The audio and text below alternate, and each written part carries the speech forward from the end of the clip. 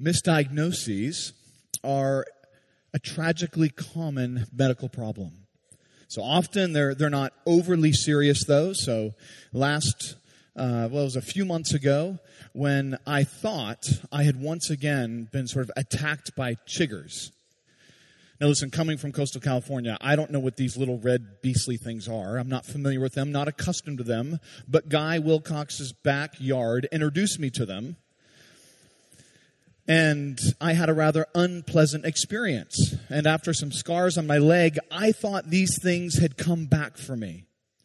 So I declared war, scraping and tearing at my own skin, only to find out that those little red bumps was actually poison ivy.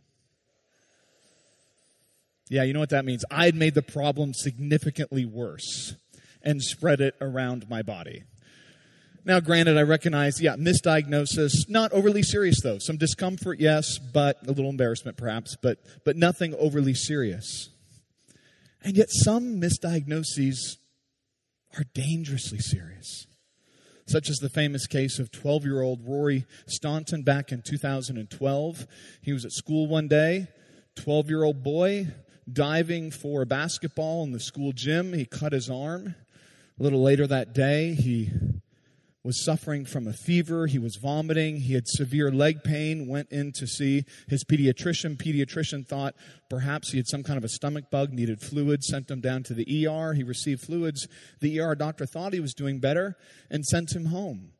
But those discharge papers didn't note the fact that he had an irregularly high heartbeat, didn't note the mottled skin, didn't note that he was discharged before a very critical blood report came back revealing an explosion of white blood cells in his own body. And the culprit wasn't, in fact, a stomach bug, but it was deadly sepsis. And by the time Rory was back in the ER, he was already under full-blown organ failure. And tragically, it was too late.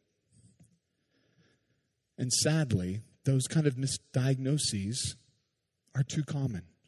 Professor Newton Toker at the prestigious Johns Hopkins School of Medicine noted that misdiagnoses are the hidden part of the iceberg that dwarfs all other medical mistakes.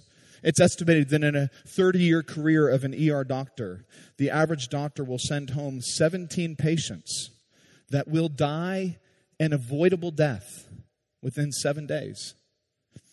That's a rather haunting statistic if you stop and think about it. And the root of the problem, they say, it's overconfidence. Overconfidence.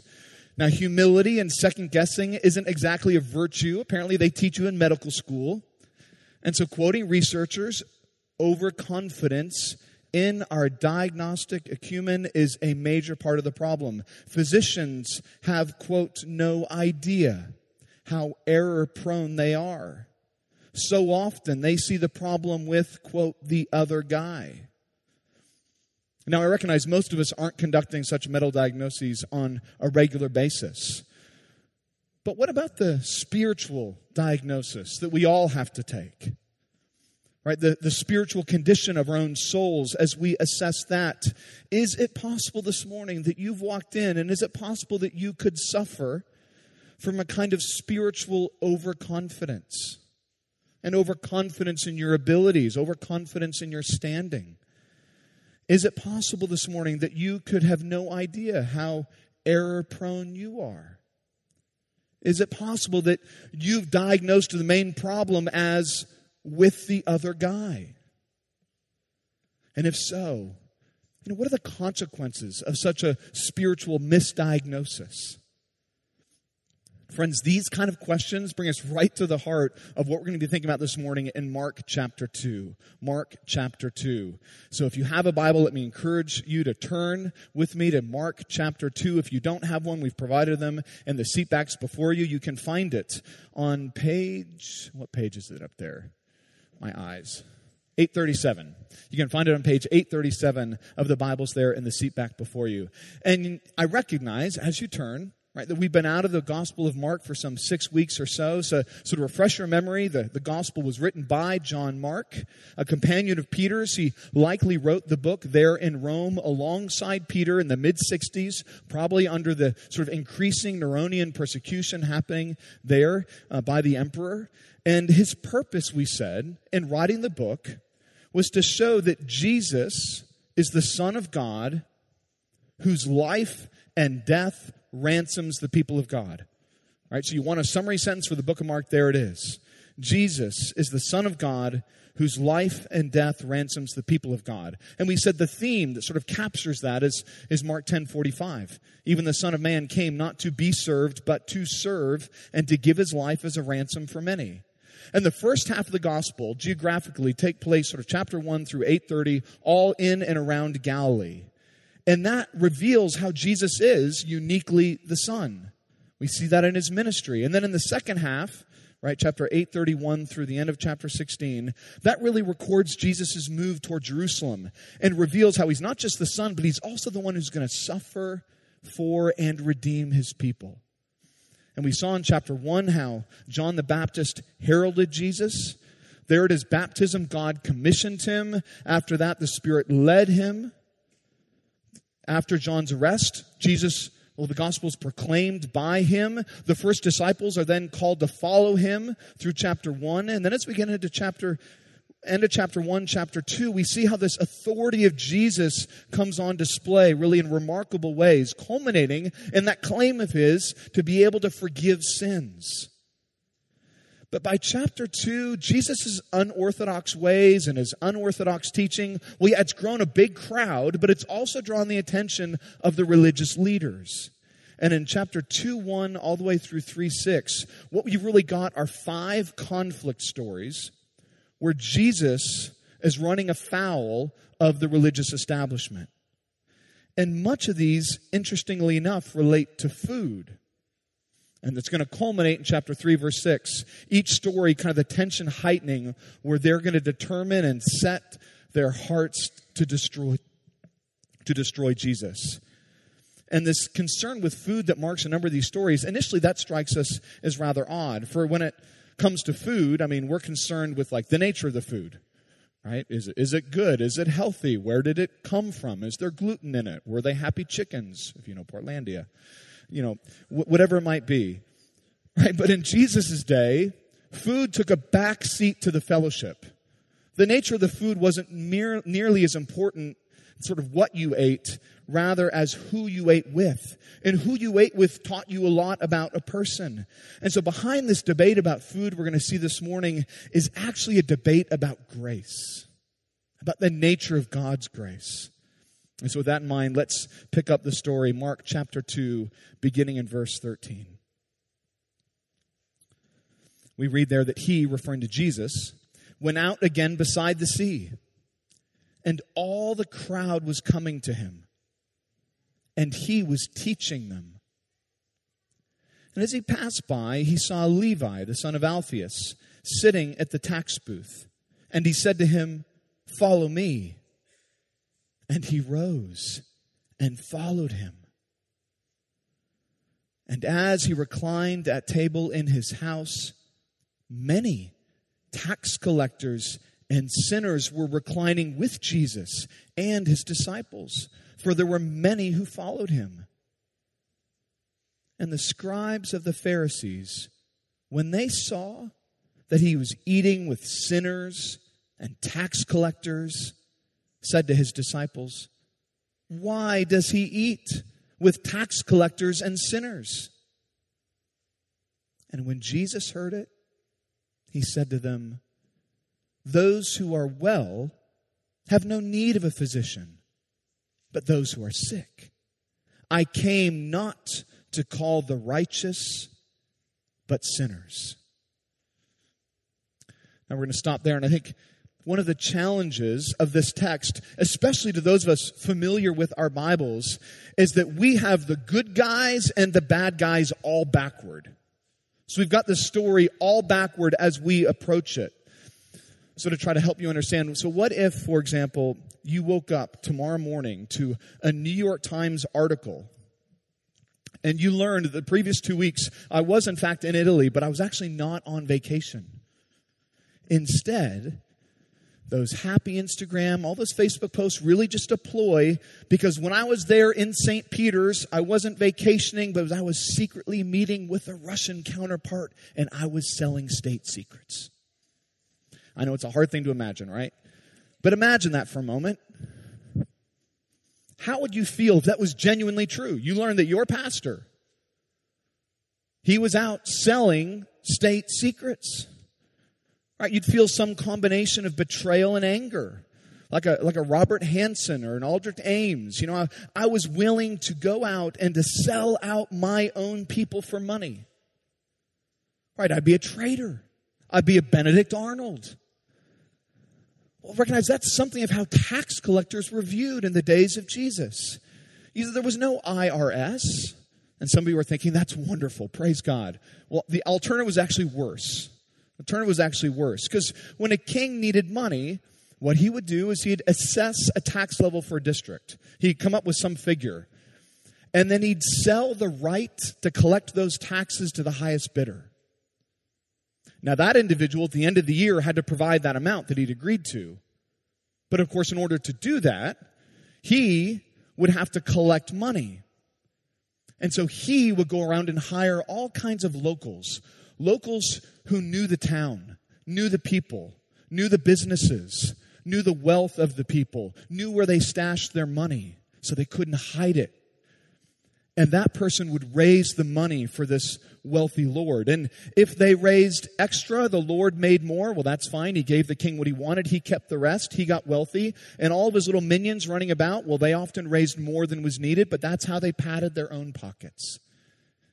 And so thus, as you can see, taxation dependent upon graft and greed. The opportunities for extortion and for revenge were legion. Rife with corruption, taxation often attracted the seediest elements of society. And to make matters worse, who are they collecting taxes for? Well, it's not for the Jewish people. It's not for schools and roads. No, they're collecting taxes to fund the Roman juggernaut of their oppression. The Romans who have them enslaved, they're collecting taxes to fund that, in their minds, wicked regime. So you can imagine how frustrated the people would be with those who got wealthy serving these oppressive powers. It would be like the French Nazi collaborators during World War II. Again, traitors. They were the most despised of all people, tax collectors. They couldn't serve as a judge. They couldn't even be called in a court of law to provide testimony because no one trusted them. They were immediately excommunicated from the synagogue. Social outcasts. Any morally upstanding Jew would abhor a tax collector. And that's how your average first century reader would look at Levi. But of course, he's the bad guy, therefore. Very clearly bad guy. And then you've got the Pharisees in verse 16. Now, many familiar with their Bible, again, you hear Pharisees and internally you're booing, you're hissing, like, bad guys. Right? Not good. But of course, that's not how your average ancient Near East reader, your first century reader, they wouldn't read it like that. Right? The Pharisees were the good guys. They were the good guys. So we have that adjective that comes down to us, Pharisaical, like hypocritical, possessing an overly censorious spirit. Right? That's what we know. But that's not how they were known then. They were the good guys, the embodiment of the faithful Jew. You wouldn't boo and hiss. The Pharisees come onto the scene. You're clapping. You're celebrating. Finally, the good guys have arrived. These are the guys that uphold the law. They took the Bible so seriously, they had divided the Old Testament into about 613 different commands. You might say they were very pious, and thus they were very practical with their faith as well. You had 248 positive commands, 365 negative ones, one for every day of the year. Right? And their concern for faithfulness and purity meant they would, of course, not associate with one who wasn't a Pharisee. Wouldn't buy food with them, wouldn't certainly eat with them. What if that food hadn't been tithed? They'd make themselves ritually unclean, break the law. And in here, we're not just dealing with that category of people, but the scribes of the Pharisees. So a subset of that group that was especially concerned with proper law observance. These were the experts. They didn't just ace the religious bar exam, but rather they disciplined themselves to especially rigorous standards. Right? They were sort of the spiritual elite. And yet how Jesus acts toward Levi and toward these Pharisees, well, that's going to explode sort of societal norms. And though food is the pressing issue, the underlying issue becomes the scandal of divine grace. I think the message of our text is simply this. It's that the scandal of divine grace is that it embraces the unrighteous and exposes the self-righteous. The scandal of divine grace is that it embraces the unrighteous and exposes the self-righteous. So we're going to break that up, that sort of summary sentence. Thinking, first point for you note takers, divine grace is scandalous because it embraces the unrighteous. It's the first thing I want you to see. Divine grace is scandalous because it embraces the unrighteous. And this is exactly what we see with Jesus' treatment of Levi. Right, so the scene opens. Jesus is beside the Sea of Galilee, and what is he doing? He's teaching. He's teaching the crowds. Doesn't say he was entertaining the crowds. It says he was teaching them. Now that's not presumably why many came to him. Of course, many we know sought miracles. Others we know did just want to be entertained. You know, Jesus is the best gig in town. It's free. Go. Who knows what the guy's going to say? Who knows what he's going to do? And yet Jesus persistently knew that the people's great need was to be instructed by the word. It's why we always find him regularly in the Gospels. He's teaching. He's teaching. Which is just another reminder why in every historic Protestant church like this one, you're going to see the main service, the service you're in, you're going to see it given over to the priority of the preached word. It's that word that brings life. It's that word that we need. Right? This service, if you haven't figured it out, it wasn't designed to entertain you. We're confessing together articles of faith on our sin, right? That for most of you, that's not what you deem entertainment, but it's true and it's what we need to hear. It's what we need to be reminded of. It's what the world's never going to tell us, but it's what God knows about us. It's what we must know about ourselves. We need to be instructed, not merely entertained. All right, that's verse 13. But then in verse 14, the inexplicable thing happens. Walking by the tax booth, Jesus spies Levi. He doesn't spit on him. He doesn't hurl insults at Levi. But instead, he invites Levi to follow him. He invites this tax collector, this traitor, this one who's committed treason against his own people and profiting off them. He said, he's called that guy to follow him. Now imagine you're the disciples. We already know he's got at least 4 from back in chapter 1. You'd be indignant. Jesus, that's Levi, right? The tax collector. What are you doing inviting that guy? I'm not going to hang with that guy. He's not going to walk with us. You know, maybe he stole from their families. We don't know. Everybody knows you don't associate with the likes of a guy like that. You certainly don't embrace them. Right? He's not worthy. He's undeserving. He's our enemy. But that's not how Jesus saw it. It's not how Jesus saw Levi. You know, I noted that the previous few weeks we had the privilege of celebrating my mom's 70th. We were in Italy. We were traveling. And of course, if you're going to go to Italy, one city you can't miss is Florence. And centuries ago, it was a time when if you were a famous artist or architect or sculptor, whatever it might be, you would flock to Florence. It was the place to be. And during that time, there was a large marble block delivered from a famous quarry to that city square. And the famous Donatello saw it, and he looked over it, but he quickly dismissed it. Too many imperfections, he said. The marble block would be of no use. Countless others would walk by, they too would shun it. And so it sat in that cathedral square in Florence, and it sat in the shadows until one sculptor looked at that block and he saw something different. He didn't see the imperfections of what it was, but he rather saw the perfection of what it could be. And so we went to work day after day, hammering and chipping, grind away, chiseling at this block of marble. And years later, after much sweat and toil, the greats gathered around that famous cathedral square there in Florence. You had Da Vinci, you had Botticelli, skeptical, all of them, over what could have been made of this flawed marble block. Yet, as that sculpture was unveiled, everyone immediately understood that it was a great masterpiece. It was celebrated. It was put out there in the cathedral square for everyone to see it, to rejoice in it. And of course, we know that sculpture today as Michelangelo's David. Arguably the most famous sculpture in all of history. All because a man looked beyond the flaws of what was to the potential of what it could be. Friends, that's what Jesus does with Levi. He doesn't see merely a tax collector. He sees in Levi a man made in the image of God. He looks beyond all that's contemptible about him, and presumably there was much. He looks beyond that contemptibility and he sees potential, an opportunity for divine grace. And of course, we know Levi as whom? We know him by his other name, as Matthew. Right, the one who would not only become a disciple, become the author of the first gospel, a literary masterpiece in its own right.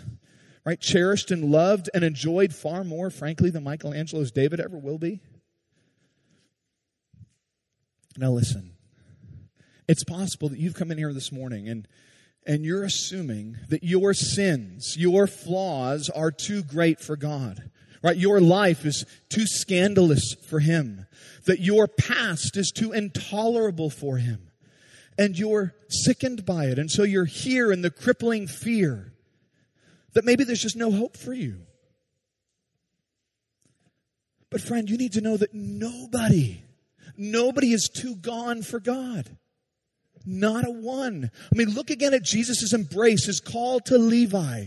He calls out to this tax collector and says, "Follow me." He loves the unlovely. He delights to redeem those who are furthest from God. And if you read the New Testament, you read the Gospels, you read Acts, it seems often those furthest from God have the best shot. They grasp their need. They grasp His grace. It's why He came. Not, as He says, to call the righteous, but to call sinners. It's why He lived the way He did. It's why He loved the way He did.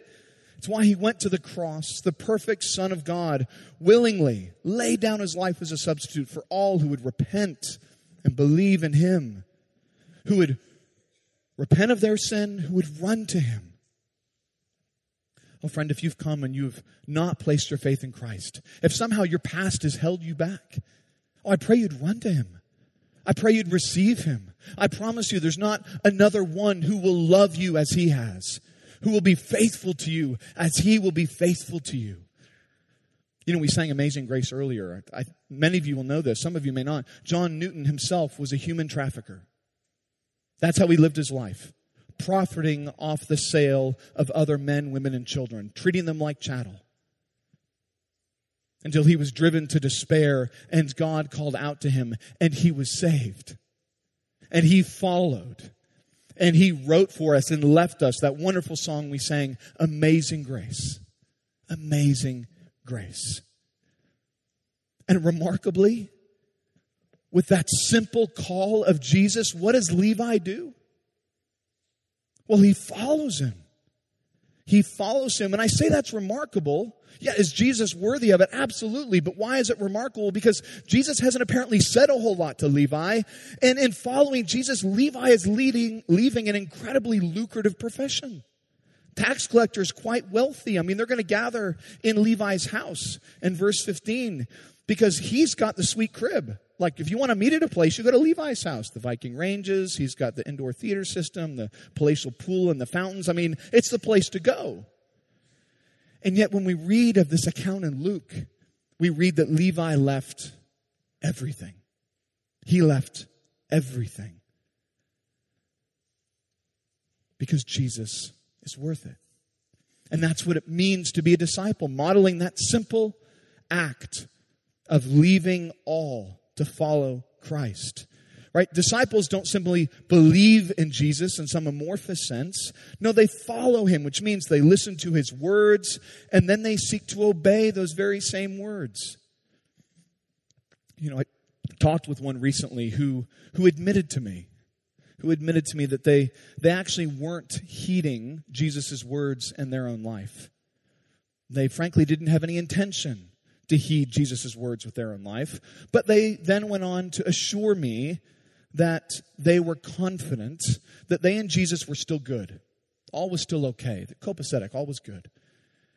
We're fine, they said. Jesus is about grace. He's not about the rules. Well, of course, friends, Jesus is about grace. We've been celebrating that grace. We see it with Levi. But one transformed by grace cherishes his word. And in response to that grace, trusts in the goodness of those words of Jesus and seeks to follow those words of Jesus. Friends, don't be deceived.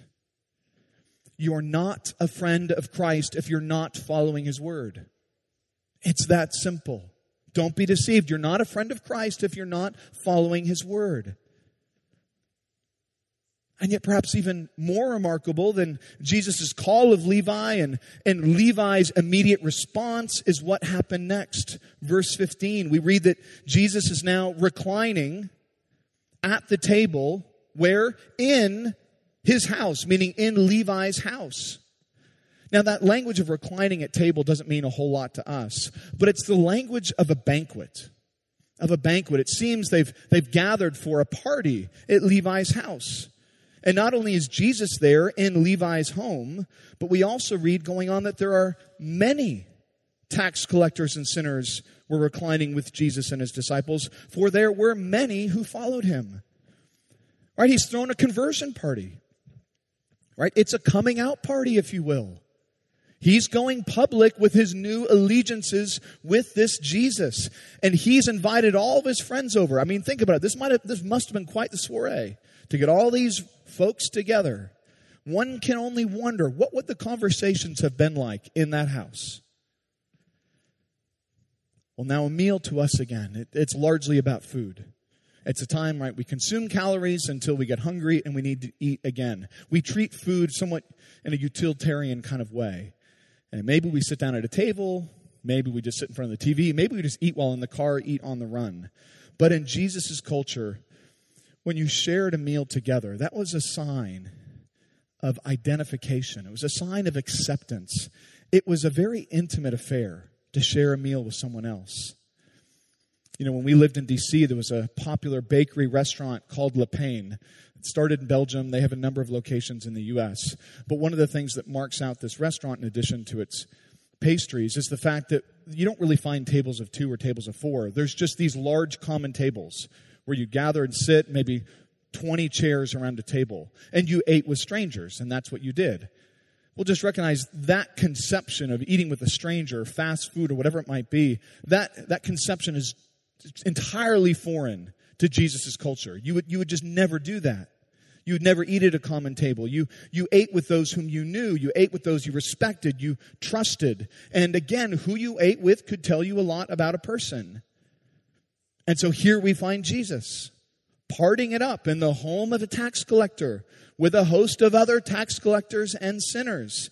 Sinners, just a broad term referring to those who had sort of wanton disregard for the Jewish law. No real interest or concern for it. And it says that they're reclining with Jesus, which is a subtle way of suggesting that actually Jesus is at the head of the table. He's the host of this party in Levi's own home. So this isn't a minor breach of etiquette, right? This is scandalous. This is offensive. If you're the local sort of Capernaum cop and you're trying to figure out where are the most seedy elements of society, apparently all you got to do is track down Jesus and they're all with him. They're all hanging with him. Right? It explains later in the Gospels why Jesus will regularly be accused of being a glutton and a drunkard because of how he spends time. Whining and dining regularly, it seems, with these people who don't have much in the way of religious scruples. But friends, Jesus, he wasn't afraid to break with societal customs, even religious conventions, in order to embrace the lost, in order to meet them, to share with them. And friends, I think that should challenge us. His own example should challenge us. Are you willing to step out of your own comfort zone in order to befriend and in order to converse with someone who doesn't know Christ? Is that something you do? Do you have many non-Christian friendships, like real friendships? If you gathered all the Christians you knew, could you even fill up your home? Could you even fill up your dinner table? And if not, why not? Could it be that perhaps you don't share that same heart that Jesus shared toward the lost? Might that provide a little diagnosis of where your own heart is? Cause you to step back and consider where your heart is. But friends, I think in this meal, we actually have a little picture of the Lord's Supper, where Jesus invites not the righteous, but sinners to dine with him, and where he dines with us. And if you've been invited to the Lord's table, why would you not invite sinners to your own? If God has called you to his table, are others not worthy of your table? Are they not worthy of your time, your energy, your grace, or your compassion? Friends, the scandal of divine grace is that it embraces the unrighteous. It embraces them. Do you? Why won't you? How will you even this week strategize to do the same, to embrace them? But I want us to see a second thing. And that's that divine grace is scandalous because it exposes the self-righteous. Yet it embraces the unrighteous. It does that. But we're also going to see it exposes the self-righteous. It exposes the self-righteous. Because enter in verse 16, the Pharisees. But now remember, you got to remember, these are the good guys. The good guys, the protectors, the defenders of all that is good in Jewish life. And when they get a glimpse of Jesus carousing with the likes of Levi and these tax collectors and his friends, it's just too much. So to try to help you understand, imagine how you would feel if you were driving down Crossover near Joyce and you noticed my car in the Planned Parenthood parking lot. And you noticed that I was actually attending the fundraiser. And I was there inside, carousing, laughing, and drinking with the local abortion doctors. Well, that might give you some indication of how the Pharisees might have felt to witness Jesus eating and dining with these tax collectors and sinners. They would have had contempt for him. No morally self-respecting Jew would have thought Jesus was doing the right thing here. This would have really challenged their understanding of what embracing grace looks like. And we know that some of Jesus' own disciples were struggling at the same time because the Pharisees are going to talk to some of them. And the Pharisees would not dare step foot in that house. A morally repugnant idea. Never consider it. It would make them unclean. Wouldn't dream of it. But they have a conversation because apparently some of the disciples themselves were a little reluctant to enter into that house. They're sitting outside. And so they pose a question to his disciples. Why does he eat with tax collectors and sinners? But that's not an innocent question. That's an indictment. It carries its own judgment. What sort of religious leader possibly behaves like this? Now, whether Jesus overhears the question or some of the disciples share the question with him, we don't know. But in verse 17, we hear Jesus' devastating response. And this is really the culminating moment. This is the reason why we know so often this story. For he responds, those who are well have no need of a physician, but those who are sick. I came not to call the righteous, but sinners. Now we have to see his point is partly, not fully, but partly, that of course, what do physicians do? Physicians care for those who are in need. And of course, in caring for one who's in need, you're bound to get your hands dirty. You might be exposed to some messy and rather unpleasant things, right? But that's what physicians do. If you're an ER doc, you know that life. A nurse, you know, it gets messy, but that's what it means to be a physician. Jesus says, that's what I'm doing. I'm getting messy with these folks in order to reach them, share the gospel with them. And by implication, he's saying, Pharisees, what are you doing? What are you doing? You're standing outside. You have so walled yourself off from the world, you have no contact, no communication. I'm walling myself in. An opportunity to share, to talk. Jesus isn't going to violate the law formally. He's not going to sin. But he's going to put himself in some tricky positions in order to share the gospel. These Pharisees unwilling to do that. Unwilling to walk through those doors, to engage. For they might become in some way unclean, might be exposed to unpleasant things. You see, the Pharisees are a little like surgeons who can scrub up really, really well. Right? They trim the nails, they clean them, they get that water going. It's scalding hot. They're going to kill everything that might be on their arms. They're going to lather up really nice, plenty of disinfectant. Their arms will be clean. They take scrubbing into a whole new level, the Pharisees do. But then when the first patient comes in the door, they take one look and they say, yeah, I can't perform the surgery. I might get my hands dirty. Well, they're so enamored with their meticulously scrubbed in hands that they're unwilling and unable to recognize the whole purpose of having those clean hands is so that they can help those who are in need. And Jesus is exposing, therefore, their false holiness. He's exposing their unrighteousness. For they're happier to criticize and cast stones than they are to care and to communicate with these tax collectors and sinners. I wonder if that ever sounds like you. A lot easier and a lot happier criticizing, casting stones, than it is to actually think about, how do I communicate and care for the lost around me? And if so, I want you to see you're far more in danger of aligning yourselves with the Pharisees than you are in aligning yourself with Jesus. But not only is Jesus highlighting how these Pharisees ought to be, how a true physician, rather, ought to be caring for those in need, but he's actually revealing as well how Jesus actually has nothing to offer the person who has no spiritual need. The person who thinks they're well. Now, the truth is, we all want to think we're okay.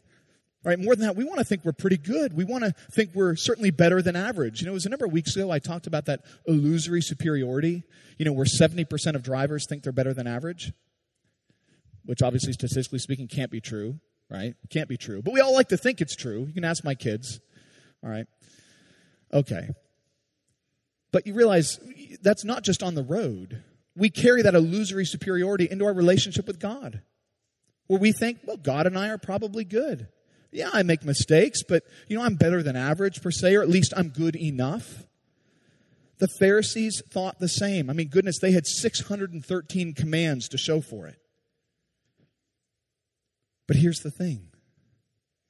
Christ is of no help to you until you understand there is something deeply wrong with you. He's of no help to you until you understand there is something deeply wrong with you. It's why we confessed that Article 3. It's what the Pharisees paid lip service to, perhaps, but they never really grasped. Right? Christianity is not for good people. It's only for bad people who know themselves to be bad and in need. And this is what is so often misunderstood. It's what the Pharisees themselves again misunderstood. They thought their problem could be rectified by outward obedience. Right? They misunderstood what Dusty read for us from Hosea 6:6.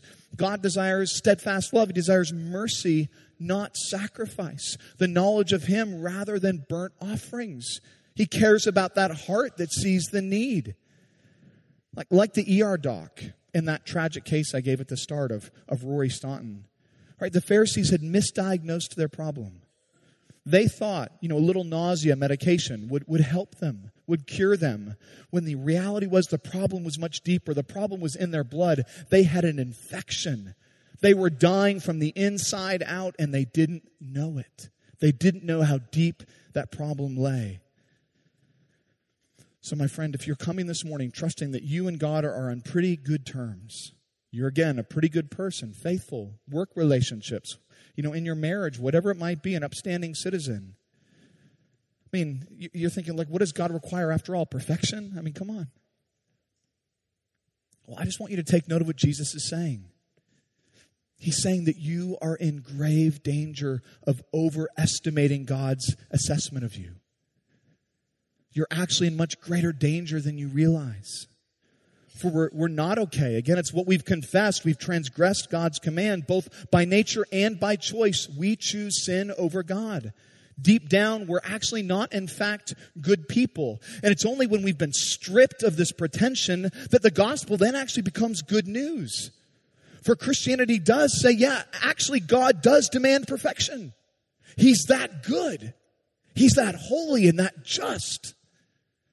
Which is why what you wouldn't do, what I wouldn't do, right? Live only and always to please God. That's what Christ has done for you in His sinless life and in His death.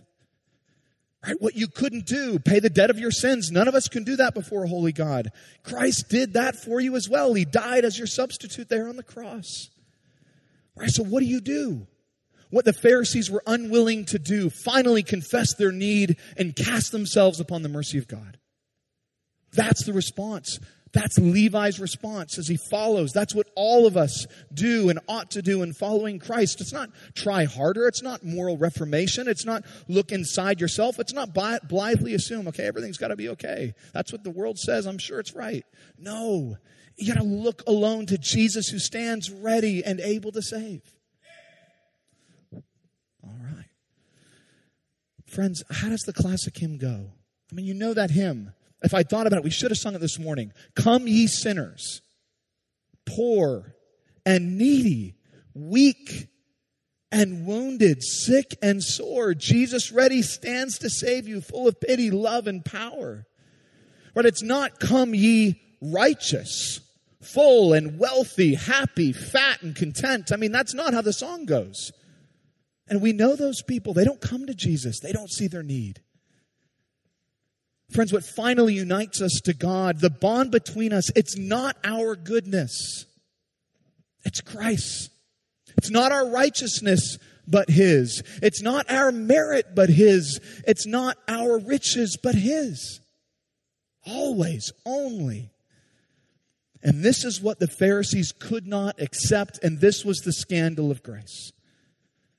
That their lives, all their best efforts, all your best efforts will never be enough for God.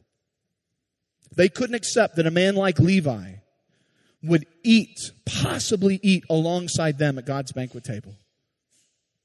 They were spiritual stuck-ups. Simply what the Pharisees were. Jesus exposed them as such. And friends, that's the risk many of us face. We risk misdiagnosing our own spiritual condition. Is it possible this morning that perhaps you suffer from a spiritual overconfidence? Is it possible you suffer from such overconfidence this morning? Is it just possible that you actually have no idea how error-prone you are? Is it possible that you've misdiagnosed the main problem as with the other guy? Friends, Jesus came to call not the righteous, but sinners. The scandal of divine grace is that it embraces such sinners. It embraces the unrighteous, and it exposes self-righteousness. Oh, friend, how has that grace exposed you? How will it embrace you?